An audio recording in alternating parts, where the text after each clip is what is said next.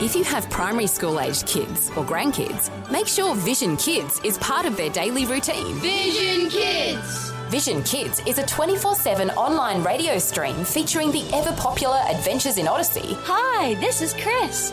Welcome to Adventures in Odyssey. Plus other world-class radio dramas, kids' music and friendly voices. G'day, Vision Kids. Vision Kids is streaming now in the Vision app and online at visionkids.org.au. You can also tell your smart speakers to play Vision Kids Radio. If you don't already have the Vision app on your phone or tablet, you can download it for free when you search Vision Christian Media in your app store. Vision Kids. Another way we're helping the whole family look to God daily. A biblical perspective on life, culture and current events. This is 2020 on Vision. Kicking in on this week's political agenda with the Australian Christian Lobby, and Wendy Francis is back with us today, the National Director of Politics for the ACL, joining us. Wendy's also a player in the significant role that she has on the Vision Board, always a great guest. And if you are looking for an update on the state of where things are at in Australia today, get ready for a quick fire update on the state of the nation grappling with ethics and policy and where Christians sit in the mix. We're 90 minutes away from talking with one of our nation's mega church leaders. Pastor Dale Stevenson will be sharing his thoughts on building discipleship culture in your local church. He leads Crossway Baptist Church in Melbourne. It's the biggest Baptist church in the nation. Get ready for that conversation in around 90 minutes from now. Then on Faith and the Future with Dr. Camille Majdali. Our series is on the Anzac legacy.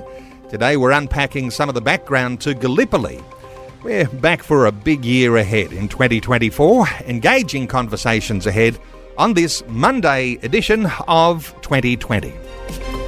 As we do on a Monday, and as we will do throughout the year, we'll be checking in with the Australian Christian Lobby at this time as we get thinking about the ethics and about the theology and about where Christians sit on a whole range of developments that are happening in our nation of Australia. Wendy Francis, National Director of Politics for the ACL, back with us. Hey, Wendy, welcome back to 2020. So good to be back, Neil. And boy, we do have a lot of things to get through this morning, don't we? Because we've hit the ground running, that's for sure. Okay, well, Wendy, let's start with something that we've been talking about really for over a year now. This thought of a religious discrimination bill, and the Australian Law Reform Commission has been considering what they're going to be able to do with Christian schools. Where do we start with this one? So the ALRC, the Australian Law Reform Commission, they have given their report, their recommendations to the government, but they have not been made public yet. Now, this government has said that they will not bring in a religious discrimination bill until they get that report from the ALRC on the Sex Discrimination Act. So we are waiting on both of those things. This actually predates the religious discrimination bill, goes right back to 2017 when same-sex marriage came in, and the government said then we are going to need to bring in a religious discrimination bill because schools and churches are going to need to be protected to be able to continue to believe what they actually believe through their faith. So we're still waiting. We do expect that early in this year. Our CEO, Michelle Pearce, she has been invited to come and speak with the AG, the Attorney General, next week. So we do expect to get some information from that meeting. But certainly the need to protect religious freedom in order to allow churches and faith-based schools to continue operating according to their beliefs is just so important. So, yeah, we're still working on that. Freedom of thought, freedom of conscience. Those are the foundations, aren't they? And if you want any freedom at all, you have to have freedom of thought, freedom of conscience, and those are the things that are under threat with that particular deliberation from the Australian Law Reform Commission, and I know that there's ways that listeners can take some action there. Let me ask you about the issues around Deductible gift recipients. Wendy, there's lots to cover. This DGR rebate, some radical changes are being debated right now. Give us your insights. So a lot of your church pastors, people who are listening, your church pastors, your schools, they will be aware of what's happening. And this is part of what we're looking at with the government squeezing faith-based organisations all the time. So despite the evidence that is indisputable, actually, that demonstrates that people of faith give more to charity, they volunteer more time than their secular counterparts do, and there's obviously also a very positive correlation between faith and philanthropy. The government is proposing, despite all of that, they're proposing really radical changes to their rules on tax incentives. So they're wanting to remove, they want to exclude advancing religion from this DGR status. They want to exclude school building funds. Now, of course, governments already provide the capital funding for students in government schools because that's what the government does for their own state schools. But there's only a fraction of the capital needs for students in faith-based schools that is actually helped by the government. So they rely on this DGR status. They're also wanting to remove the DGR status for religious education in government schools. And so we are in deep talks with the government at the moment, but also along with the Christian schools, pastors and leaders of other Christian charities as well. Wendy, if you're thinking through the issue here and the government's deliberation around DGR, is it really even wise to think, or is it jumping to conclusions to think that somehow or other churches appear to be a target here? Because this actually does really bring this into focus, doesn't it? That schools are an extension of the work of the local church, and schools being the foot in the door and churches now under attack around this DGR. Is it, are we being paranoid to think that churches here are under a special focus, a special target from our government? I don't think we're being paranoid at all. I mean, there's no doubt we still have an amazing sense of freedom here in Australia, and we need to be very grateful for that. We're not at a position where we are under physical attack, but we are definitely being squeezed as to whether we have the right to actually speak and teach what we believe from the Bible. Now, when I say that we are under attack and we have rights, we are not actually fighting for our own rights. Neil, you and I are old enough to understand that we are not worried about our own rights, but we are concerned for our children. We are concerned for our grandchildren, that they will retain the right to have freedom of religion and freedom of conscience, as you say, but also the freedom that comes with freedom of faith, freedom of conscience, freedom of thought is a benefit to our entire country. So we're not talking about something that is just a welfare for Christians. We are talking about something that is for the welfare of our entire nation. And so it is worth fighting for, and definitely it's not paranoid to think the churches are being targeted.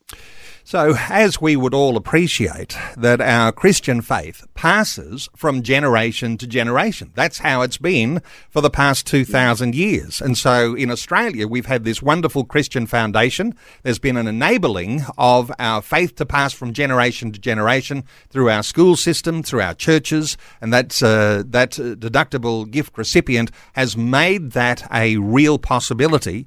And now that is at risk. There's more to say on that, and no doubt we'll be enlarging on that as we continue through this year, Wendy Francis. I've got so much to cover with you. Let's move on. Concerns over the rise in anti-Semitism in Australia. What have you been feeling, and what sort of discussions have been happening at the Australian Christian Lobby?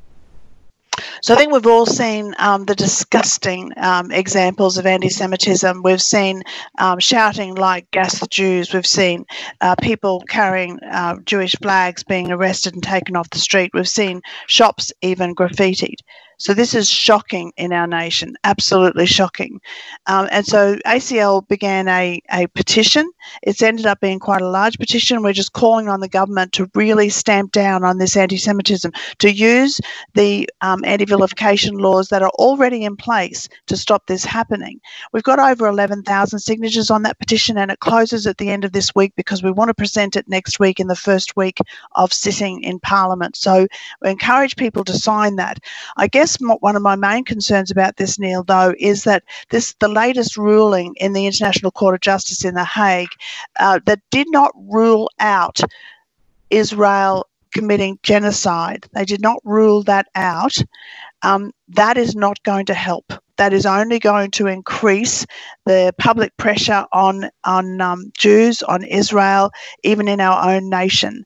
And whilst the International Court did not rule that the war was illegal and that it had to stop, it still is concerning because it has opened up another huge debate. And I believe that Israel will be under increasing political and public pressure to change its tactics. And so we're concerned that that will actually have a flow-on effect in anti-Semitism in Australia. And so when we see a movement in the sentiments that go away from some level of standing in solidarity with Israel, being able to defend itself against those terror attacks from October 7, as we see the world pendulum swinging one way and another, that has major effects all around the world for how people will view the Jewish people. And so this rise in anti-Semitism, and of course we've had a number of issues, of course, that have been arising of recent times, where the Jewish people in Australia, the Jewish people have felt as though they are under threat. They ought not to feel like that, Wendy. Just a quick thought here, with rising anti-Semitism in Australia puts a people group under threat because they live in fear. Any thoughts from you there? And who would have believed that that would happen in Australia for one people group? No people group should feel under threat. But we've had people who are of Jewish descent stuck in hotels with the lobby filled with hate-filled cries. We've had people who are, as I say, moved off the street, just ones and twos, when there's massive crowds shouting hateful things against them. This should not be happening in Australia. And the government has already the legislation there to shut this down. So it's hard to understand why it isn't shut down. But the concern for me is that the latest things that have happened in the International Court will only, the potential is for that to increase, not decrease. So we need to stand very strong. And we are not saying that we're taking any side in this even. I don't think you need to take a side to say, I certainly believe that Israel has the right to defend themselves, but you don't need to take a side to say that this should not be happening in our nation. Let me ask you about one of the issues that people will sometimes raise when it's about the issue around Israel and Hamas, and that is around this issue of compassion. And of course, as Christian people, we are compassionate people, but innocent Palestinian victims of the conflict, Palestinian Christians even, who are within the bounds of Gaza. Have you had any thoughts there? Because as we want to make sense of it, we want to stand with Israel. We want to defend their right to be able to defend themselves. They want to take down Hamas so that the threat to their own people is removed. We're also brought into this concern around the compassion for what are innocent Palestinian people. Any thoughts here from you? So the whole, I guess that when people say that there's a genocide happening, and this is what the South African government said to The Hague, there is no genocide happening from Israel towards the Palestinians, because what they are wanting to stamp out is Hamas, and they are making sure that aid gets through the Palestinians. But there is no doubt at all that innocent Palestinians are getting caught up in this conflict. And we know of that there's a group in Australia called the Palestinian Christians in Australia, and they have brought to our attention, and also through us to the government, to their attention, that there's about 200 Christians at the moment sheltering in church buildings in Gaza who have valid Australian visas, but they're currently not being allowed to come because we're not taking in anyone from Gaza. Now, these people are innocent victims. They have valid Australian visas, and we're calling on the government to act on their behalf, really, and praying that these people will get the necessary support to reach safety. And for the Christian, standing in solidarity with the nation of Israel, because it seems to me, Wendy, that anything less actually fuels an anti-Semitism. That doesn't mean that you do away with your compassion for innocent Palestinians who may themselves be under threat, but there's certainly a standing in solidarity with the people of Israel. Lots more to talk about that, no doubt. Let's move on. As I said, there's a lot of things on a list of things to cover today, just getting an update. Gender ideology, this has been one we've been talking about for a long, long time now. What's the latest? It's something that's really key for ACL. And interestingly, the World Health Organization is not normally a friend of ours, to be honest. It's not an organization that I often have a high regard for. But the latest advice from the WHO have come out and saying that there is not sufficient evidence to be able to safely recommend affirmation therapy for minors. Now, this is groundbreaking, really. But despite this, in Melbourne, in their Royal Children's Hospital, they continue to see patients. It's not patients. It's ridiculous because it's not an illness to be born in a male or a female body, but they continue to see children from 3 years old for gender dysphoria, and these children are consequently placed on a pathway to transition. This is diabolical. This is actually child abuse, and so the WHO coming out with this is something that we can really try and gather momentum on, particularly from our MPs, to call a halt to what's happening to our children from 3 years old. But also to finally agree to have an inquiry into what is best practice for children who are confused about their gender. Okay, we might all be very concerned when we hear of children just 3 years old being treated for gender dysphoria, and that is continuing today, even as we speak, at Melbourne Royal Children's Hospital Gender Clinic.